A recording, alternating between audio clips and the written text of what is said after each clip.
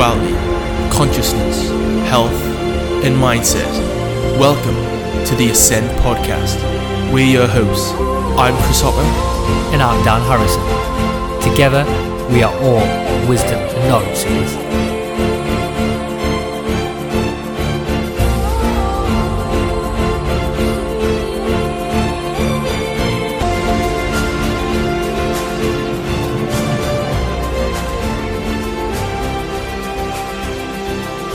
Hey, what is up everyone? This week on the Ascend Podcast, we're joined by Rob Greenfield. Rob is an environmental activist, he's a sustainability guru, he's also a dumpster diving adventurer, and he really is somebody who is making a huge difference in the world, and he is dedicated and he's also leading the way to a more sustainable world. And just to name a few things, and name a few incredible pieces of activism that Rob has done, he travelled across the US on a bamboo bike. He also did an experiment where he lived the typical Monday lifestyle for 30 days and he wore all the trash he used and disposed of, and he actually looked like something out of Transformers, like a transformer of trash. He also lived off-grid in a tiny house. He also spent a week of living on the streets. He also went on a tour called the Do Good Tour, where basically he cycled through the whole of California doing good things for people, volunteering for non-profits and doing other good deeds as well. And that is just basically a sliver of this man's adventures and pieces of activism. He really is on a mission. And to check out some more of his amazing pieces of activism, you can find them at his website, robgreenfield.tv. And his activism really is something on another level. He is really creating eye-catching visuals that do inspire people to self-reflect and how we can all make positive changes in our lives and how we can help our current environmental and social problems as well. And he lives a zero waste lifestyle, and he actually has only 111 possessions to his name. And he also, which I think is really inspiring, he donates 100% of his media income to grassroots environmental non-profit organisations. Really interesting. And Rob's activism really does, in my opinion, awaken our consciousness to impact our actions that we have on the planet. And I really do feel that, especially with this episode, Rob invites us to commit a small daily changes to become the change that we wish to see in the world. And the change in the world does come from all those little actions that we do on a daily basis. And I don't need to tell you that again. You all know that. And then from small change amounts up to large scale change. And this is such a powerful conversation anyway with such an incredible human being. And I just wanted to remind you all about the best way that you can support the podcast, and that is through our Patreon page. And if you do feel that any of these conversations do add value in your life, it would be amazing if you could just consider helping the podcast go to that next level. And we really want to keep bringing you the best from the podcast we can. And with your help for our Patreon page, we'll be able to do more in-person conversations. And this is really the direction that we want to go for the podcast. The in-person element brings so much more to a conversation. And our plan is eventually we would love to add a video element to them conversations as well. But to do this, we really need your help and really need your support. So please, if you can just consider supporting the podcast through our Patreon page. And also, in return, when you become a patron and support the podcast, we literally have to do anything that you say. You become our master. And also, in return as well, when you become a patron, you get access to lots of extra cool bonus conversations. And there's lots of very interesting conversations on that page now as well. And the power really is in your hands. We live in a time, and I've said this before, that where we all have the ability to put our attention and support into things that we want to see more of. And as you know, we've never bombarded you with stupid advertisements or products or whatever. So if you could just please consider supporting the podcast, that would be awesome. Anyway, without further ado, Rob Greenfield, enjoy.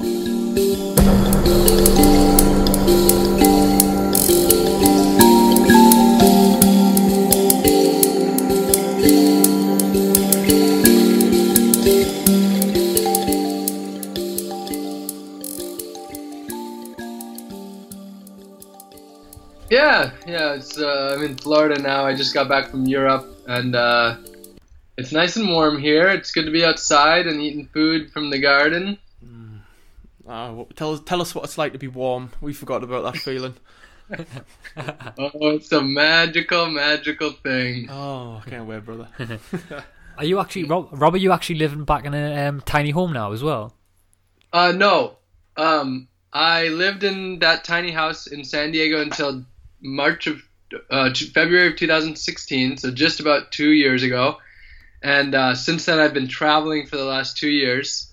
And as of 3 days ago, when I got back from this trip to Europe, now I'm settling here in Florida. So I'm going to be building a tiny house, probably start doing that in about a month here. Whoa, that's cool. Yeah, I watched the documentary on tiny houses. Like, it was really, really good. It's fascinating, the designs on them. Yeah, there's some pretty special things about. I think it's a great way to achieve freedom from largely from a life that's revolved around money, and be a good way to simplify life. Definitely, I agree. Really, some of the designs were absolutely amazing. Like, what's fascinating about them to me when I was watching the documentary was showing how much space they can actually create. I mean, when you're in a room, you just look at the room as a room, but when you're in a tiny house, you look at opportunity to create, and you create more space, more room here, and it's quite ironic how much room you can actually have. I know it seems your eyes open up and just totally change. It's a lot more space than it seems when it's designed correctly. Definitely. Robert, you actually, when you said there before, I mean, we'll just roll in now if you want just roll in, because it's quite a cool conversation anyway. We'll just roll in. But I was just going to say as well before, when you were talking about how you were, yes, I think you said you were tasting your own sort of food that you grew yourself. I mean, are you growing your own food still as well when you're in Florida now? Well, I've literally been traveling for the last 2 years, and over the last 2 years, I've grown a lot of food, but I'm never there to see it harvested.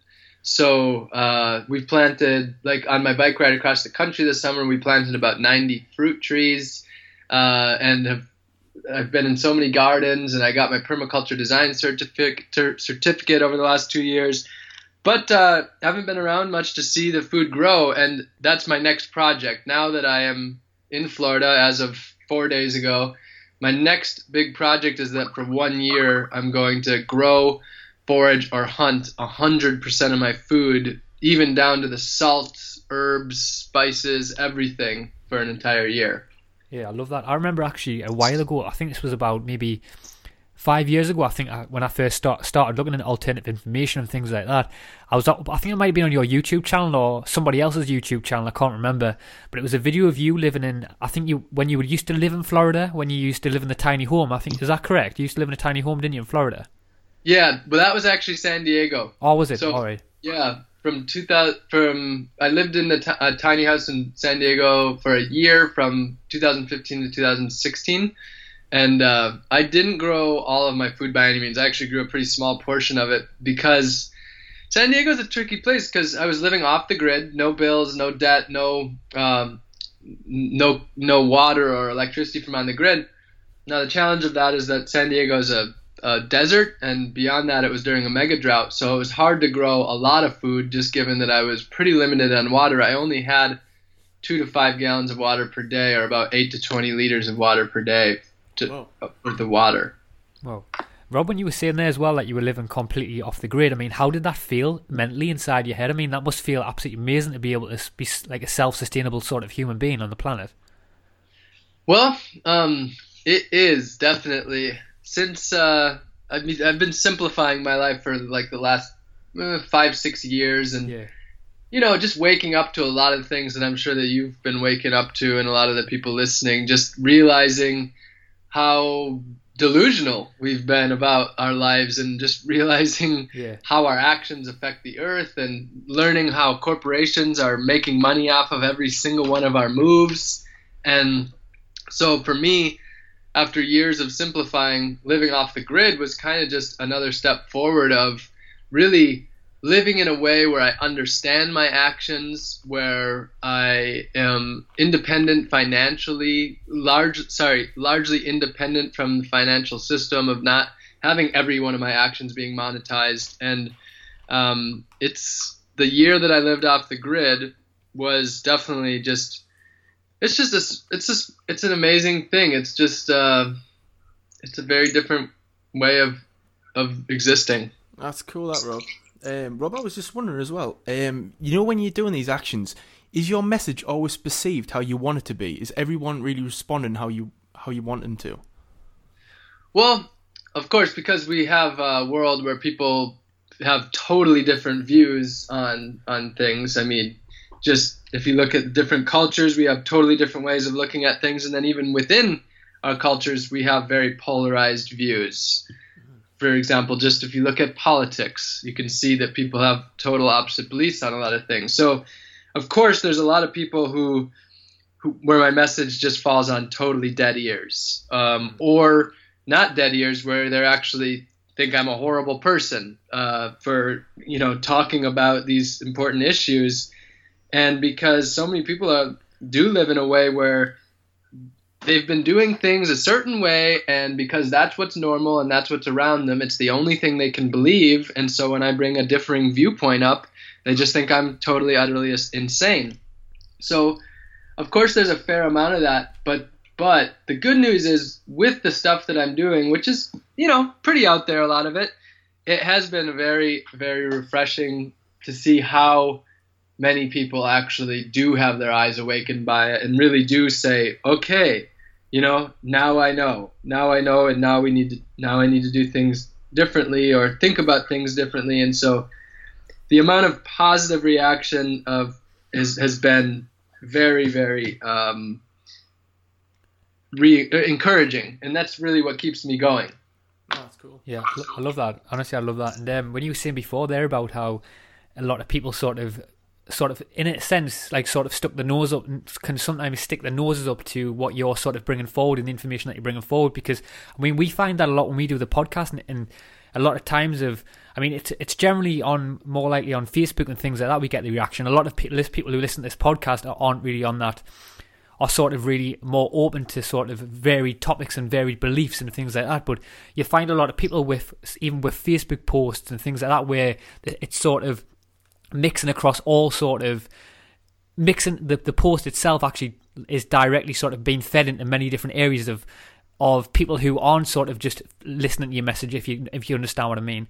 But what I find by that is that when you do start speaking about a lot of these sort of bigger topics that sort of go against someone's beliefs in their mind, it's sort of people can't take that, because to me, I think to a big degree is that the truth really hurts and it really hits home in a lot of people's minds, and they can't, in their reality, in the lenses that they see reality through, can't sort of hack this new sort of reality. Absolutely, and I still do it myself sometimes. Yeah, of course, yeah. And I mean, for me, that's one of the most important things, is always remembering we're all human, and even people who are just, you know, on a totally different wavelength, and even people who are racist and bigots and all of that, it's just like, I just got to remember they are a product of their surroundings, and they have been, they've been force-fed this information since they were a kid, and maybe it's what their mom and their dad does and all the people around them. And so because of that, I'm, you know, fairly understanding of people, just knowing it's hard to get away from what we've been indoctrinated with, and live a life that's about seeking truth. So even though it can be very frustrating, I just try to be very understanding with people. Yeah, I even remember when I first like I said before, about 5 years ago, I came across that video where you were living in the tiny house. At that time, I even remember looking back at my life now, how much, when I was watching that video, how much my own sort of cultural sort of conditioning and me sort of cultural sort of conditioning reaction at the time was saying to myself, when I seen you doing that and I seen you living off grid, there was something inside saying, well, I can never do that, I can't do that. I mean, do you get that quite a lot with some of the things that you're doing? Like, how would you sort of speak to that reaction? Because you must get that quite a bit with a lot of people. I do, and it's gotten better and better. I guess over time, now that I've been doing this stuff for about 5 years, over time I've gotten better at speaking about my message where it's more clearly, and also people have seen me doing it for longer, so they're less likely to think I'm just some crazy guy, because they're like, okay, well, he's actually been doing this for a while. Yeah. which is why I'm excited to get old, because I've only been doing it for 5 years. So I'm just looking forward to like decades of experience with this stuff. But so yeah, I guess what was the question again?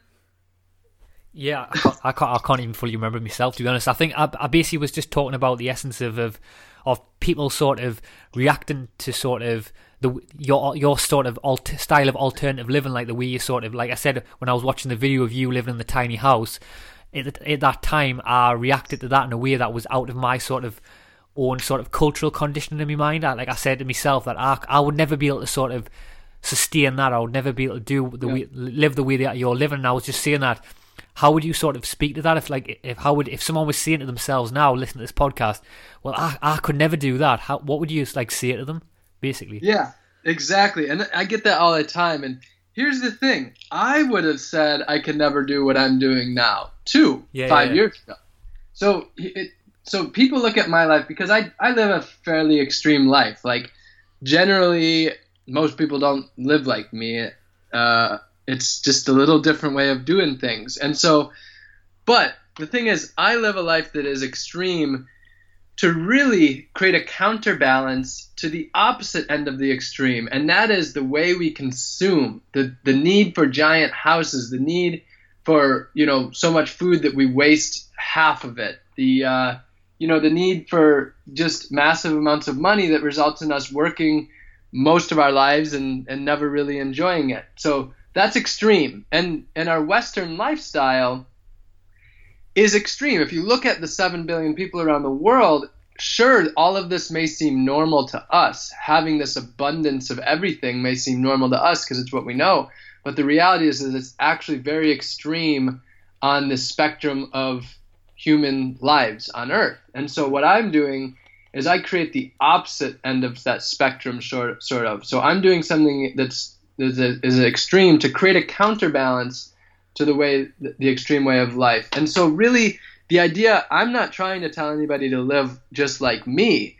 I'm trying to wake people up and say, hey, there's a different way of doing things. And it's not about, for example, I have just, around 100 possessions to my name.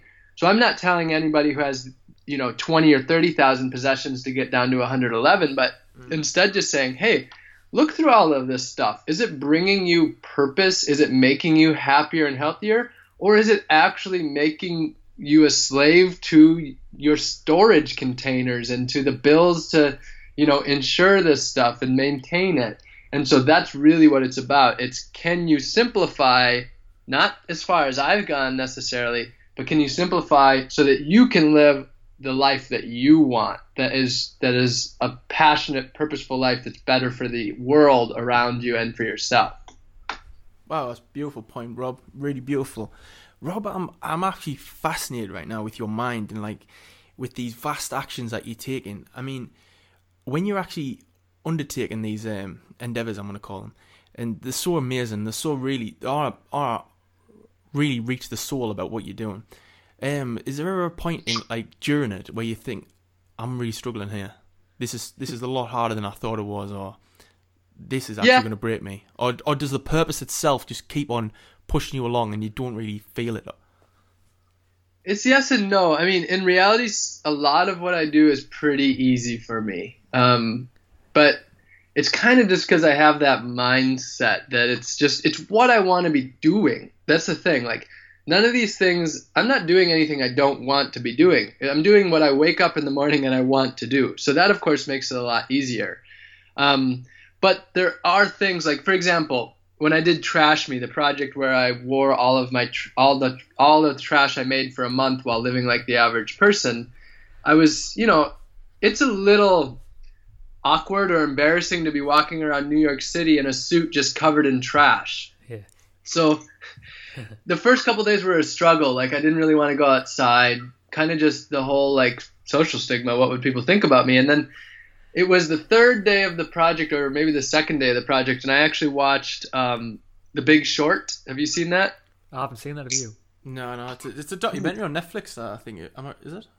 Yeah, it's not really a documentary. It's actually I think actually would be classified as a movie, but it's more like a documentary in a sense. It's about a real such a real thing. It's basically, well, the point is that, you know, in the United States, in the housing market crash, the whole economic meltdown in 2008, 2009, you know, 1 million people lost their houses that year. And these are people that thought that a lot of these people, these are their houses that they were going to retire with. This was like their life.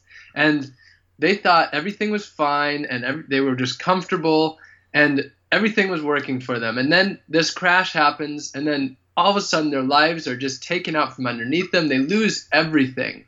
And it reminded me that we're all just so delusional. Like, the reality of our lives are that most of us were just so delusional. And so then I thought to myself, who cares if I'm walking around the city covered in trash? Who cares what people think? We're all just a bunch of crazy, delusional people, so it doesn't really matter. Yeah. I was just going to say that little quick point. People won't bat an eyelid if you're wearing, like, animal skin. But if you're wearing some trash, you know what I mean? Like, exactly the same thing, isn't it? Yeah. But I was going to say as well, you touched on a very important point there, Rob, when you was talking about people being delusional, because this is something. I mean, I think this even goes bigger than, like you said, used the example of the housing example of people losing the houses and people being attached to that identity, and then obviously when it goes, that's when people are lost within themselves of who they are. But I think that goes even bigger to the sense of even because I see this a lot in terms of people's names and things like that, and people actually, I mean, this is bigger and going deeper, but people actually identifying themselves with their body of who they are. Like, I think in life, I mean, me and Chris talk about this, and obviously me and Chris are both at the understanding that we're not our body and stuff like that. But I think the way that the whole life is set up is that everything is trying to make us become attached to it. And I think as well, another example I can think of now is this, to sort of not to go too deep down the rabbit hole, but just to pull it back a bit. Another example is a lot of people believe that they own a sort of a piece of land. Like, they believe that it's theirs, and if you can't step on this part of the land, you can't come in, because especially within the UK, I'm not sure where you live, but in the UK and things like that, me and Chris quite often go for hikes in the woods and things like that, and a lot of people sort of own certain segments of land and things like that. And me and Chris have talked about this a lot, but people to a certain degree believe that they sort of, like, that's their land, like that's my land. You can't walk here. Don't breathe in this direction. Don't stand on here. And I think to a certain degree that's a big trap in a lot of people's minds. And I think that goes with the name. It goes with the house. It goes with who you are, who you believe you are, because I think it goes to the bigger picture of that one day all that is just going to cease to exist at one time on the planet. Like, you don't really, deep down, we don't own nothing. Yeah, I completely agree. And it's delusion. It's totally delusional, the idea of land ownership. And as you said, it's this land ownership concept will be the blink of an eye in the human experience. For a very short period of time, land ownership has existed, and of course one day it will go away. Who knows when that will be, but it'll be gone, and it will have been this human-made idea that only lasted for a very, very, very short period of time. Yeah, I love that. Before as well, when Rob, when you said the word, you said extreme, you were using the sense of extreme as sort of a counterbalance. I love that, because, but I think what's interesting about that though, when many people do talk about sort of changing the world and sort of making a difference, because I think to a certain degree that many people in the hearts do want to do that, but to a certain degree as well, they don't really want to do it. They don't really want to do the work and put the work in. And I think to a certain degree, I mean, we're all sort of guilty of that to a certain degree. But what I love about you, Rob, is that you really are sort of using your own sort of self as sort of a filter for activism. That's what I would say. And you really are, like you said before, you're living off the grid. I know as well, you said before that you're travelling with no money. You the trash one, you said, where you're dressing up like a transformer of trash. You're travelling around on a bike, and I think you really are sort of embodying this whole message. I mean, how important do you actually sort of think it is to really sort of embody and really sort of really embody the message that you feel in your heart? I think it's extremely important if you want to be effective, because the thing is, it's what I've seen is that people really burn out if they're not doing something that they really love, or they wake up in the morning and they want to do it. they burn out. So I've seen that time and time again with activists where they'll do it for a couple of years and then it just becomes too much and then they can't do it anymore. So to me, like, just logically, just rationally, if you want to be effective, you have to do something that you want to do. And so that's what I'm doing. I'm living exactly what I want to be living. And then the other part of it is, you know, if we are really talking about stripping back the layers and talking about actual, you know, justice, you know, and actual environmental sustainability, we do need radical transformation from the current way that we're doing things. And we're never going to have that without like, there's all these cool contraptions and all sorts of that sort of stuff, but we really need to radically transform the way that we think and do most things if we're ever going to get out of the current way that we're doing things that is just destroying people and the environment as a whole. Yeah, Rob, I completely agree. Rob, I was also wondering, and you said before about dumpster diving, and I think that's fascinating. What's the story behind that? Well, basically on my bike ride across the country, I was biking from San Francisco to Vermont, and the idea of this bike trip was to try to cross the country having no environmental impact. So for food, what I was trying to do was only find local, unpackaged, organic food that had the least impact. But the thing is, I found that in a lot of places that just doesn't exist. So I made an exception, and that was that I could go dumpster diving because it was food that was already going to waste, so might as well eat it. And I was pretty amazed. The first dumpster that I ever looked into was full of food, and basically from that point on across the country, most of the dumpsters that I looked into, just dumpster after dumpster after dumpster, was filled to the brim with perfectly good food. And that summer, biking across the country, biking 70 miles, 130 kilometers a day, I gained about 5 pounds or about 3 kilos while biking that far. And there was just such an abundance. So I've just been raising a lot of awareness about food waste since then because it's just such a no-brainer. Yeah. Let's not waste food. What I was actually wondering, what do you know what's actually the reason sort of behind all of this sort of wastage? Is it sort of cosmetic, or does it go deeper than that? Yes, definitely much deeper. So you have like the ones that are most commonly talked about. You have cosmetics. So food is wasted because it's not the right shape, color, or size. So bananas can have the wrong curvature, so they're wasted. Sweet potatoes can be too big. Apples can be too small. Cauliflower can have the wrong tint. Like it could be, instead of white, it could be like a light yellow. So all of those are reasons why billions of pounds of produce is being wasted. Others is suggested sell-by dates. So food is near those dates, so it's thrown away, even though suggested sell-by, best by, sell before, all of these dates don't say the food is bad after, and it's not. And then stocking issues are another. If a grocery store orders 10,000 watermelons and only sells 5,000, well, now you've got 5,000 extra watermelons. So that's another reason.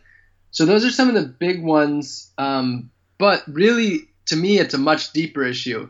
It is the fact that food has been turned into a commodity. It's the fact that food is just comes down to dollars and cents on a spreadsheet. It's a globalized system. And so this really is the reason why so much food is wasted on the bigger scale. It's really the whole entire system that we've created and the way that we look at food.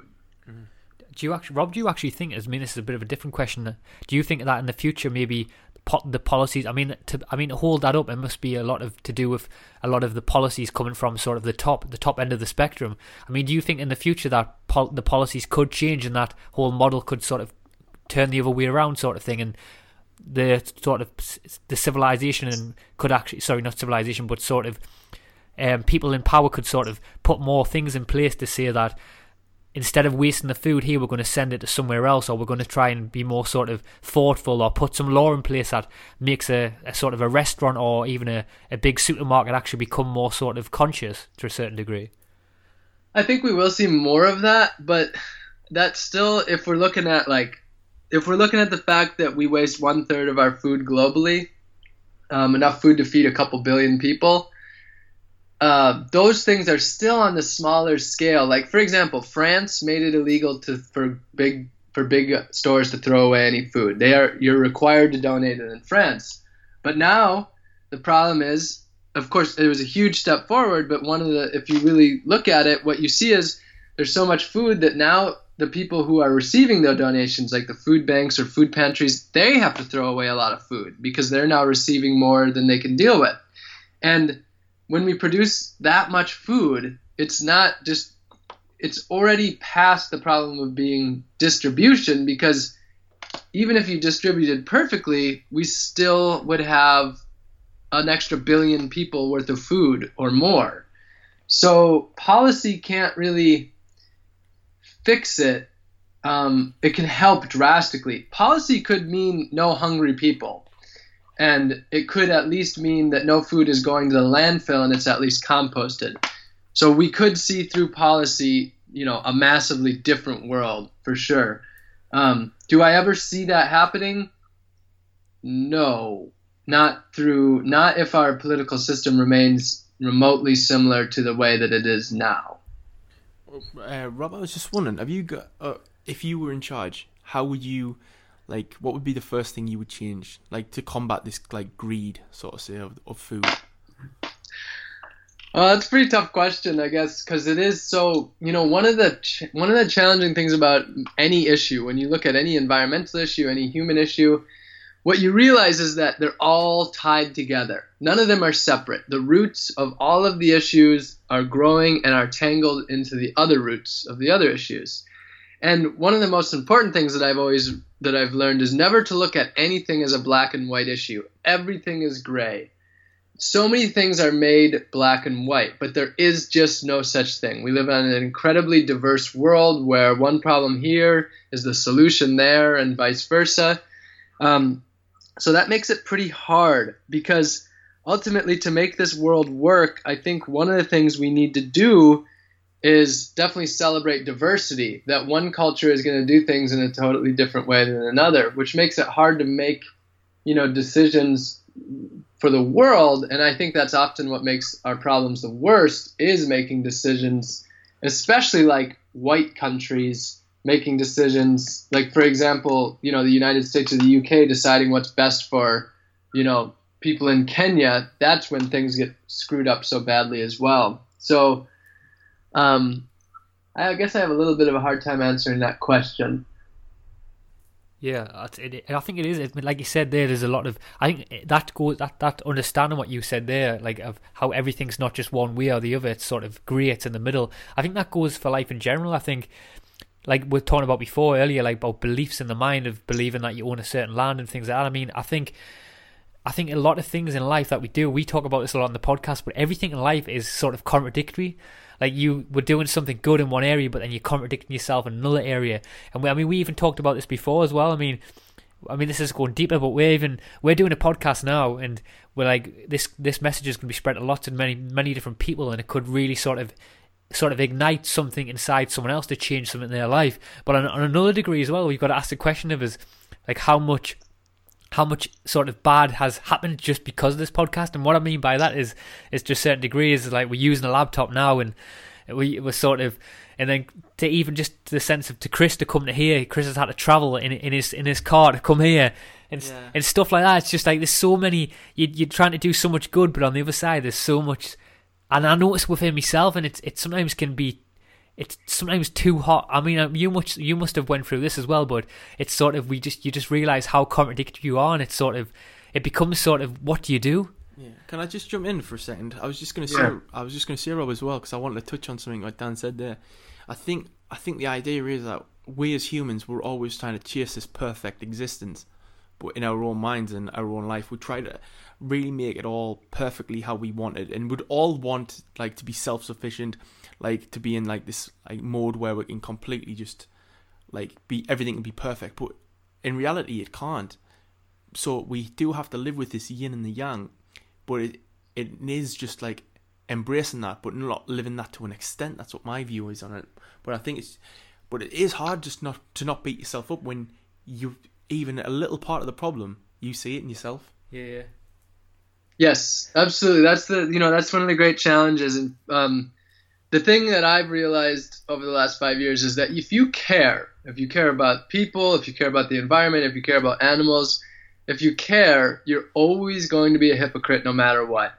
It's impossible to live in society today and care deeply and not be a hypocrite. So for me, it's about minimizing that hypocrisy. It's about being transparent with that hypocrisy, personally transparent, understanding it, and also being open and transparent with others.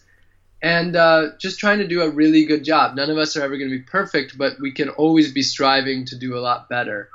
And so that's kind of the thing. And if we all just strive to do a lot better, the world would be obviously a drastically different place. So I don't really beat myself up, because even though I'm not living the exact life that I want to, but it just isn't possible to do that and still be a part of society, and of course be here trying to affect society through things like this podcast. So it can be stressful and it can get you down, but I just try to always remember that you're always going to have some level of hypocrisy. It's just about minimizing it and being transparent with it. Yeah, I like that as well. And I was actually thinking in my head as well, also not using that as an excuse to not do anything. Like, not use that sort of mixed understanding that you have in your mind around the conversation. Actually, just thinking, yeah, I might be contradictory, but still trying with your current belief systems that you've got and your current lenses, actually still try to do your best at what you perceive in your heart at that time. And then maybe from that position, that's when the filters will change, and you'll go deeper into deeper avenues within that to make an even bigger change. That's what I feel anyway. And something else I want to touch on before as well is when you were talking about I think what was the experiment called? The one with the trash? Or it was the one where you look like a big sort of transformer. What was that one called again? Trash Me. Trash Me, yeah. It was really cool, that, by the way. And what I was actually wondering, what actually sort of inspired you to visually express that across to people? Well, one of the things was actually that partially was inspired by Super Size Me, the documentary. Yeah. Where Morgan Spurlock only ate McDonald's for 30 days straight. Did you see that? Yeah. Good documentary. Really good. Yeah, most people have seen it, and it was so powerful. It was, he came up with a way to really get people thinking about fast food, get people thinking about McDonald's and what it does to your body. And so I just thought, how can I apply that to get us to think about how much trash that we create? So I'm just always, I kind of look for successful things and then try to adapt them to, an environmental issue that I'm trying to work on. And I always try to find visual ways, because today in 2017, we're such a visual race.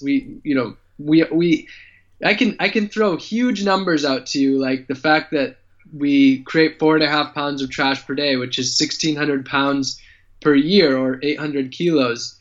But, it's just some numbers. But Trash Me, by walking around the streets covered in trash, it created a visual that people couldn't ignore, that really it was in their face, and it made them really be able to understand, wow, that's how much trash that I create. And so that's what I try to do, is really create visuals that will hopefully be things that people remember for years and years and years, and that can keep coming back to them and helping inspire them to make changes and wake people up through these visuals. Yeah, that's really, really deep thinking, by the way. It's really powerful, you actually using that understanding to really try and inspire that into people's minds, because, like you said there, the visual aspect, even for you as a person, just to actually think about that. I mean, how could I really impact and get to the heart of the message? I think it's really I just love that, how you've actually thought about that to that degree.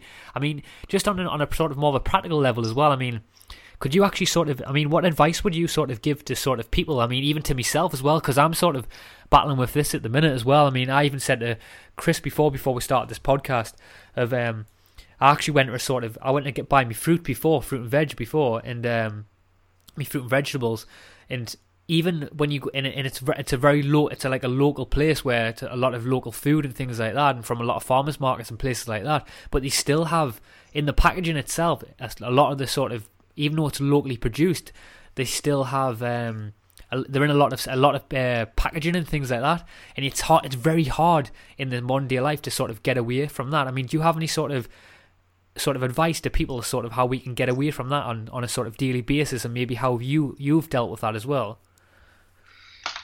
Yeah, well, that's the thing. There is, because for example, in Europe, what I've found is that most organic fruits and vegetables are packaged, whereas the not organic ones are more likely to be not packaged. So it's like you got to choose between organic and then trash, or not organic but no trash. So it's like it can be really hard to make those choices. And I guess it's again comes back to just trying to do our best and to really make conscious decisions as much as we can.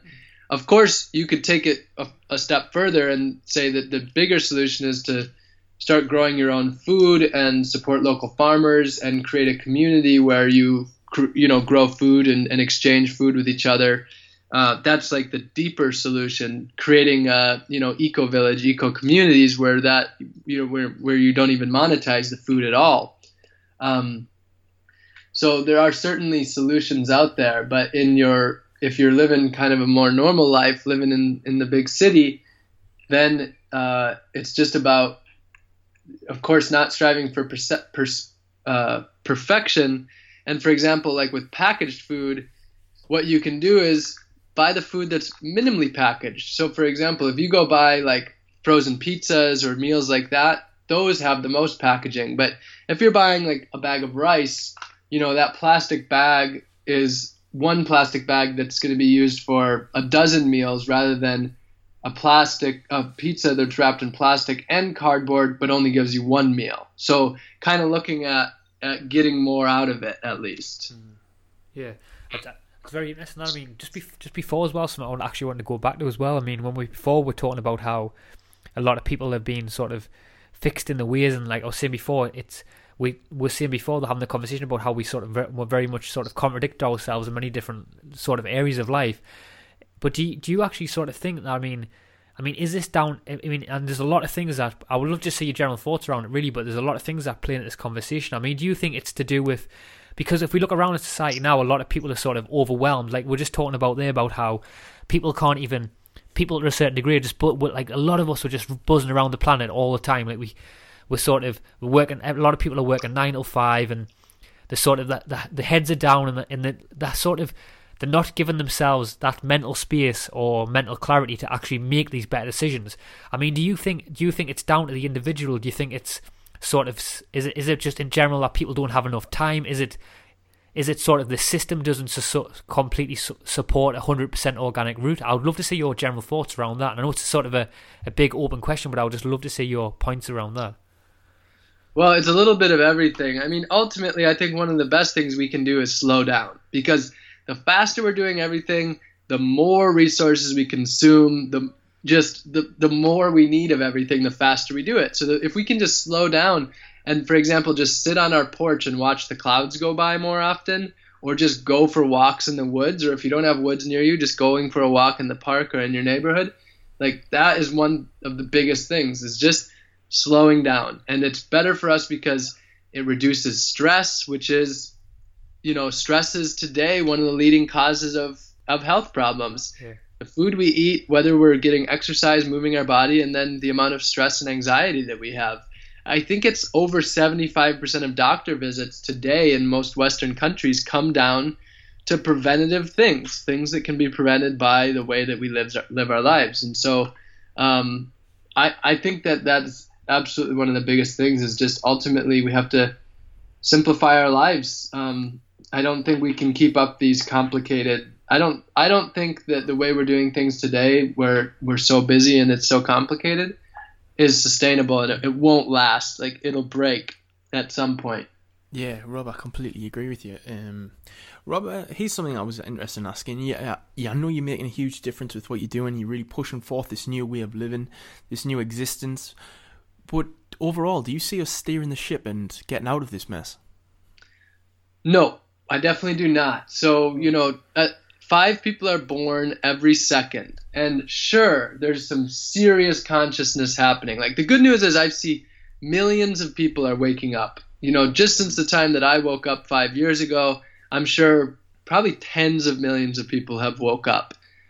So we see this massive shift of consciousness, but I always have to remember that it is a vast minority of people, because right now, with 5 people being born every second, a majority of those people are being born more into the mindset of consumerism. You have India and China that are both set to have a middle class the size of the United States, 300 million people.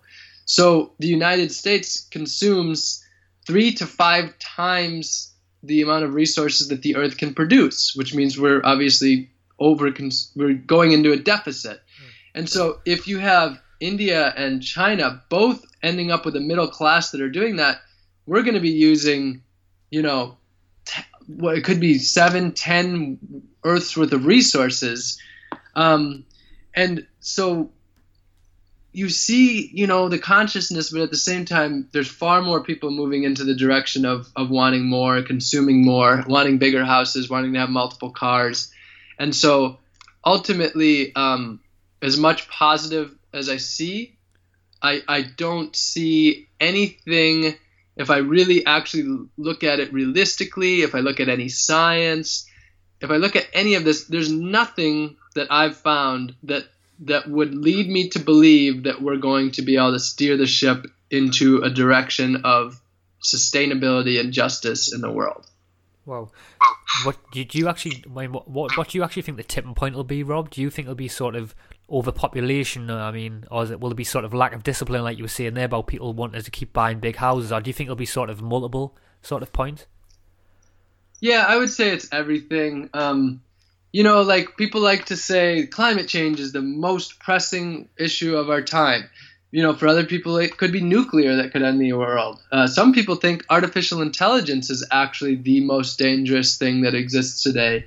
So I think that no one thing will do it. I've even seen people say that plastic pollution in the oceans is the worst. Now, I kind of doubt that. I would imagine climate change is actually probably more pressing.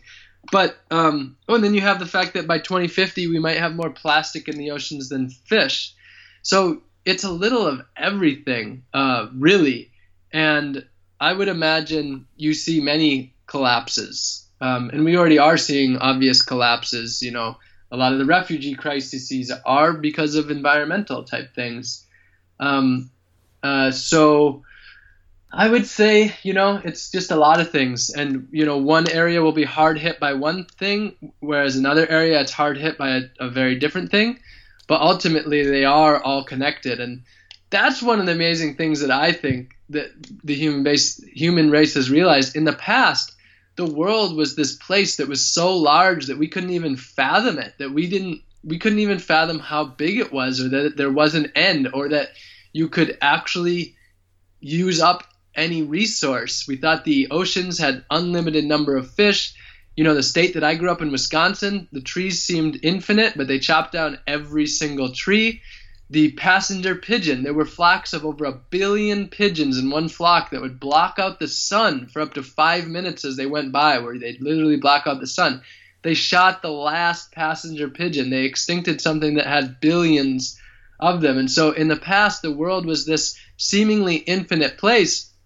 But now we realize, dang, the earth is really small. If you throw trash in the ocean in Japan, it'll be over in Canada in a year. And we can now fly around the world in 48 hours.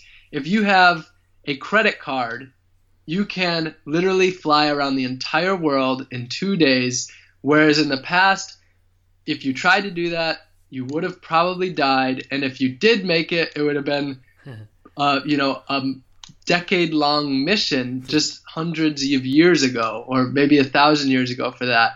So now we've just realized that the world is actually this tiny place. Now, a lot of people don't realize that yet, but that's what we're realizing, that it is this very little small place. And of course, it's just a little ball sphere floating through Earth, and all 7 billion of us are on this together. Yeah, definitely, and I think that's an absolutely amazing way of looking at it. To be honest, it's quite ironic how probably like if you told someone like about 100 or 200 years ago that you went all the way around the world, they wouldn't believe you. In 2 days. Yeah, not even in that. Even if you just said in my lifetime, you could be an old man. I went all around the world. Yeah, be like, no, you haven't. Yeah, no way. But right now, if you said, oh yeah, I went around the world in 2 days. People are like, yeah. I spent 10 grand, but Rob, I was actually thinking, and this is what was coming to my mind here. I know you've done some like incredible feats that's really made people like open their eyes, and you've actually shown it's possible in a lot of areas where a lot of people were actually thinking it's impossible. But do you think it is possible to create like a sustainable world? Do I think it's possible? Yes. Do I think we will? No. On the other hand, is it possible to create sustainable communities that are equal, just, sustainable places? Absolutely. And I think that's something truly worth striving for. What I think is, if your mission is to change the whole world, the sad thing is you're probably going to fail. And maybe when I first got into this, I was a little bit naive. But now I've realized I can't change the whole world, and probably no one ever will. Just look at the most successful activists out there, let's take Gandhi or Martin Luther King, two of the more well-known activists out there. Sure, they did an amazing job, but look where we are now. Like, racism is not gone. Equality is not existing for the African Americans in the United States. India, sure, they gained their independence, but what Gandhi was really striving for was far bigger than that. So, when you realize that, to create a sustainable and just world, of course it's possible if we all worked on it together, but going to happen, I don't see it. But we can create communities together, and then those communities can show other people what's possible, and then they can create more communities that are like that. And to me, that's worth living for. I don't have to change the whole world to have a life worth living. If I can just simply change my community, to me that's good enough. Like, that's worth it. Yeah, I like that, and it's very interesting because I think as well, to a certain degree, I mean, to get to that point where I think we need to create a more sustainable world, I know a lot of people say, like, there's a quote, I think it might be Gandhi actually says, be the change you want to see in the world. I know it's sort of like a quote that everyone says, but it is true, because I think for me, what I've noticed in a sort of a journey that I'm going through at the minute is, obviously I'm getting really down the line of looking into minimalism and sort of adopting a lot of minimalistic sort of things in my life and alternative way of living. But it seems to be that this sort of, to gain this sort of sustainable way of living, and I think maybe how the planet may get to it is actually more of a sort of a mindset thing. And what I mean by that is, like I said before, over the last it's definitely over the last 6 months, but maybe even over the last 5 years, I've started implementing sort of this more, like I said before, realizing sort of that it's not an object that can make us happy, and it's not the object that gives us happiness.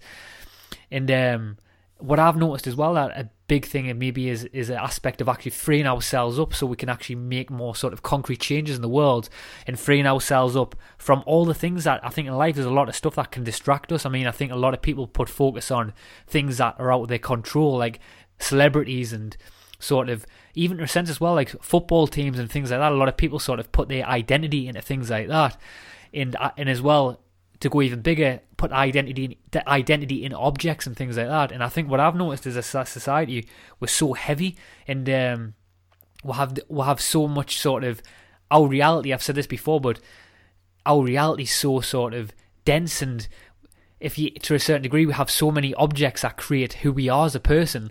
And basically, what I want to ask a question from, I'll try and formulate a question from that. But basically, what I want to ask you was, what was sort of I mean, I know you've gone through that similar process where you've realised in your life that you were so heavy at one point. I mean, what was some of the first questions at that point in your life where you started realising that? What were some questions that you started asking yourself around sort of alternative living, and what were some of the first things that you actually changed within that sort of conversation? Yeah, well, one of the earliest documentaries that I watched that really got my whole mind spinning was Zeitgeist.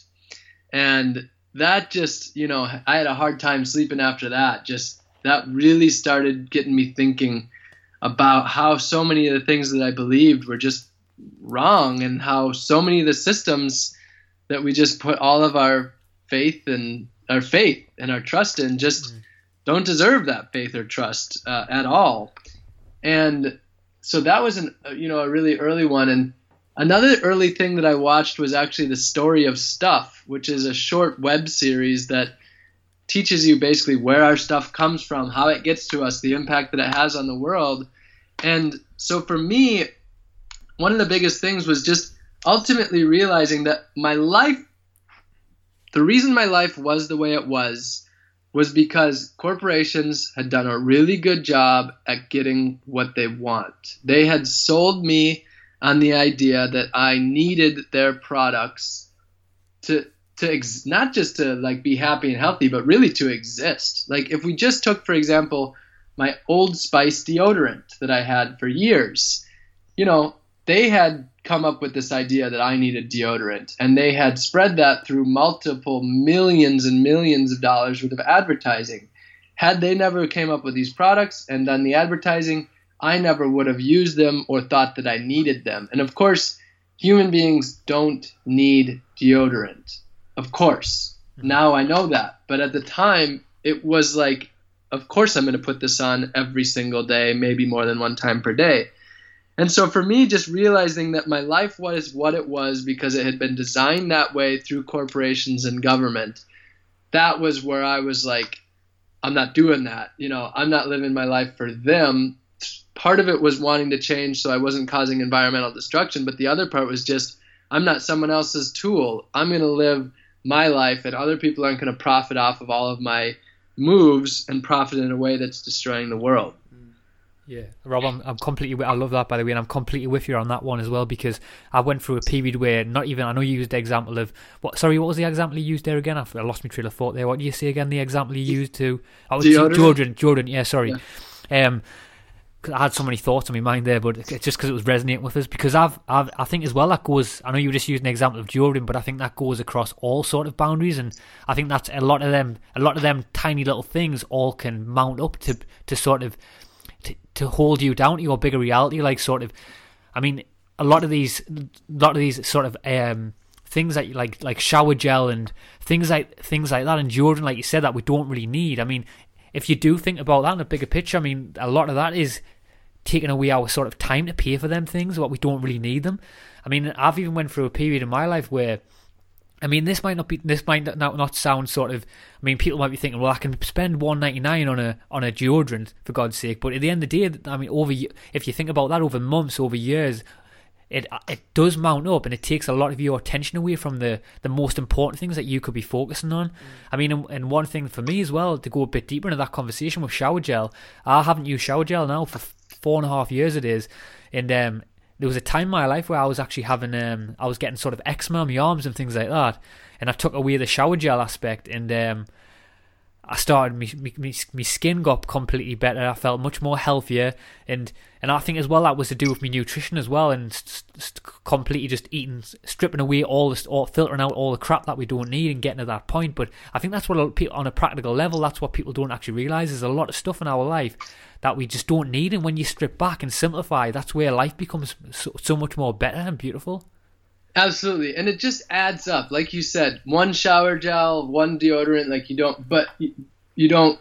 that's not what changes things. But it's when you realize all of these things, and it's hundreds of things in our life that we think we need, and ultimately it comes down to two things. One, all of that is monetized, which means we have to work to buy this stuff, which ultimately we don't need, which if we strip that away, that means we could just work a lot less and instead do what we love.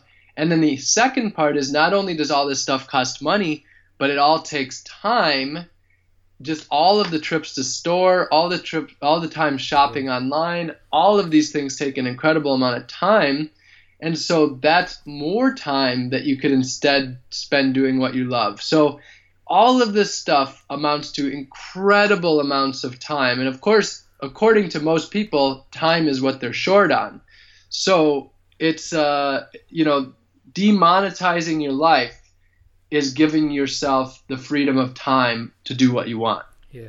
I like that. Rob, is there any? I was actually wondering as well. Is there any other sort of on a more of a practical level? Again, is there any sort of other things that you do that you filter out your life that other people might sort of, with their filter of reality, might actually think that's sort of crazy? I mean, is there any other sort of practical points that you do? Well, some things like, having stripped my life back so much, I now live without a single bill to my name and no credit card. I don't have a bank account and no cell phone. But the cell phone's the big one. A lot of people, in the past, I would have thought it to be pretty much impossible to live without a cell phone. But what I realized was my cell phone was the last bill to my name, and it was about $100 a month. That's $1,200 a year. It's a pretty decent amount. But the thing that was even bigger, though, was just realizing how much of a slave I was to that device, where it's just habitual if it's around, to always be checking it. And so the biggest challenge of my life, and probably most of my friends, is disconnecting, the constant connection. And so not having a cell phone basically forces you to disconnect, at least for the moments that you're outside of someone's house or at work, because everywhere has Wi-Fi. These days, almost everywhere has Wi-Fi. But at least you can disconnect and be fully present on your walk or your bike or your drive or something like that. And so I would say that's a huge one as far as like really opening up your consciousness and just gaining freedom is going cell phone free. Wow, that is, and I think that for that, obviously within even myself as well. I mean, I feel the pull of that as well, and me and Chris have had conversations about that where we've actually felt that we have them moments of clarity where you're sitting on your phone and you think, is this phone's holding me to my reality? Yeah. We talk about that a lot, don't we? Yeah, and I was actually had a little realization this morning as well. I get these all the time as well, but I had Netflix on, a documentary on Netflix. I was doing work on me laptop, and I also had me phone giving us like even though it was positive music, it was just like uplifting pulsation music to get me in the mood for work, and I just turned everything off, and I just had to sit there and just had to go. I even thought like, oh, the Netflix documentary's on, I'm just learning there, I'm learning through like the audio sounds, like that they're doing something good for my body. The laptop, I'm working, I'm moving forward in my life, but then I literally just like stopped it all, even though they were all like good things individually. I just had a realization was, this is just too much, like too much for me. Like I need, like my brain was just, like I felt like my brain was flashing to us, like because it didn't know like it was too much going on, even though like the positive impact and stuff, like I was seeing the negative aspects of having too much of good things, sort of say. Yeah, absolutely. It's just it overwhelms the brain to have that much going on. I don't think our brains were designed long term to be able to deal with that kind of bombardment. When you, Rob, as well, something I also wanted to bring up with you as well, and one of the sort of the things that you were doing was, I remember when you said that you didn't have I think it was one of your sort of one of the sort of experiments that you did was to not have a shower for I think it was how many was it 1 year you never had a shower for? Yeah, well, it was initially just for the bike ride across the country, which was 104 days. But then I turned it into 6 months, and then it was so great that I turned it into a year. But then I kept going, and it ended up being 1,000 days. Yeah, wow. I think that's incredible. I mean, at that time, were you doing were you still like sort of going in the sea and things like that as well? Yeah. So on my bike ride, I was crossing the country, and I would swim in lakes and rivers every time I found one. Then I moved back, and then after the bike ride, it was I lived about 4 blocks from the Pacific Ocean, so I'd just swim in there. And in the winter, it was cold, like 54 Fahrenheit, so 10 Celsius. So it's certainly cold, but for me, there's just nothing better than immersing in water. Showers, everybody knows how great it feels to be getting a shower. It wakes you up, but getting in a body of water is just so much more revitalizing. And so that was really one of the beautiful things. And also it forced me to disconnect. I'd have to go to the ocean and take a break and be immersed in nature for a little while every day. Yeah, I'm completely with you on that one, Rob, as well, because that's something that I like to have experimented a lot with, is sort of not having baths and actually not having showers and actually just going in the sea and washing in the sea and things like that, because I think there's something so pure and natural about that. I mean, I was actually doing a bit of research. I'm not sure if you're familiar with this. It was sort of a few years ago when I started looking into not using shower gels and things like that.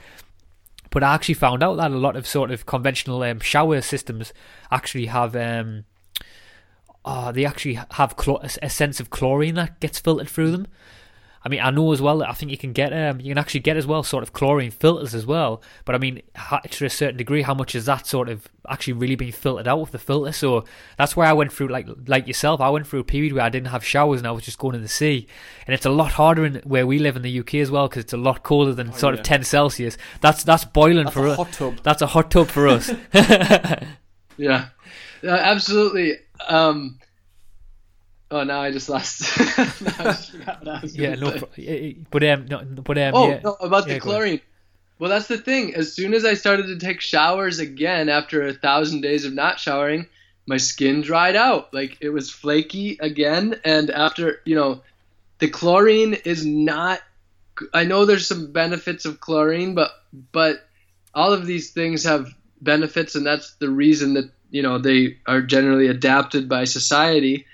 Or institutions, but for me, my health is never better than when I'm swimming in natural bodies of water. And when I take showers, because here in the United States, almost all water is chlorinated, all municipal water, my skin dries out, and it's definitely not as healthy. Yeah, and that's when you have to. That way, the average consumer will go back to the store or the drugstore and end up just replaying the cycle. Look, I've got dry skin, and then they'll say, "Oh, well, you need this product right here. It's going to really change your life." and then straight away, they're back in the shower, same problem.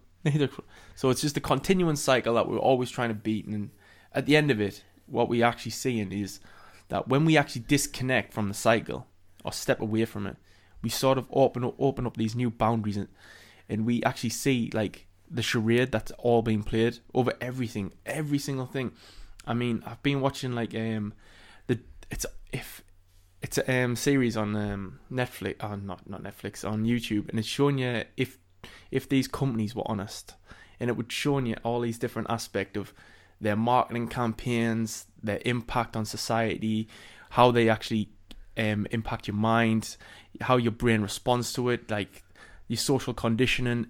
Every single thing was like shown through these commercials of honest companies, if they were actually honest. Mm-hmm. And the truth is, what we find right now is that we're also ingrained into the system. I mean, right now we're doing this on an iMac, and right now I see so many iPhone logos looking at us, trying to instigate my mind actually to buy an Apple product because I see it as a sufficient thing. He really wants one. One day. no, it's not my thing, man. But just to disconnect from it, it's the complete. It's to disconnect yourself, because we're going beyond every single year. Sorry, we're going beyond what we've actually been. Who we've become is being ingrained through we actually think we're being ourselves. We actually think we're Rob Greenfield, Chris Hopper, Dan Harrison.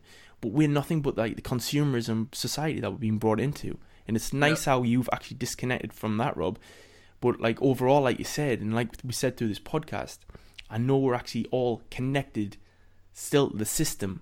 So even if we actually just turned off all our laptops, went to the woods and started living there, started completely disengaged from society, we'll still be pulled. I think still our soul was, just because we've been in part of this system for so long, I still think part of us will always be there.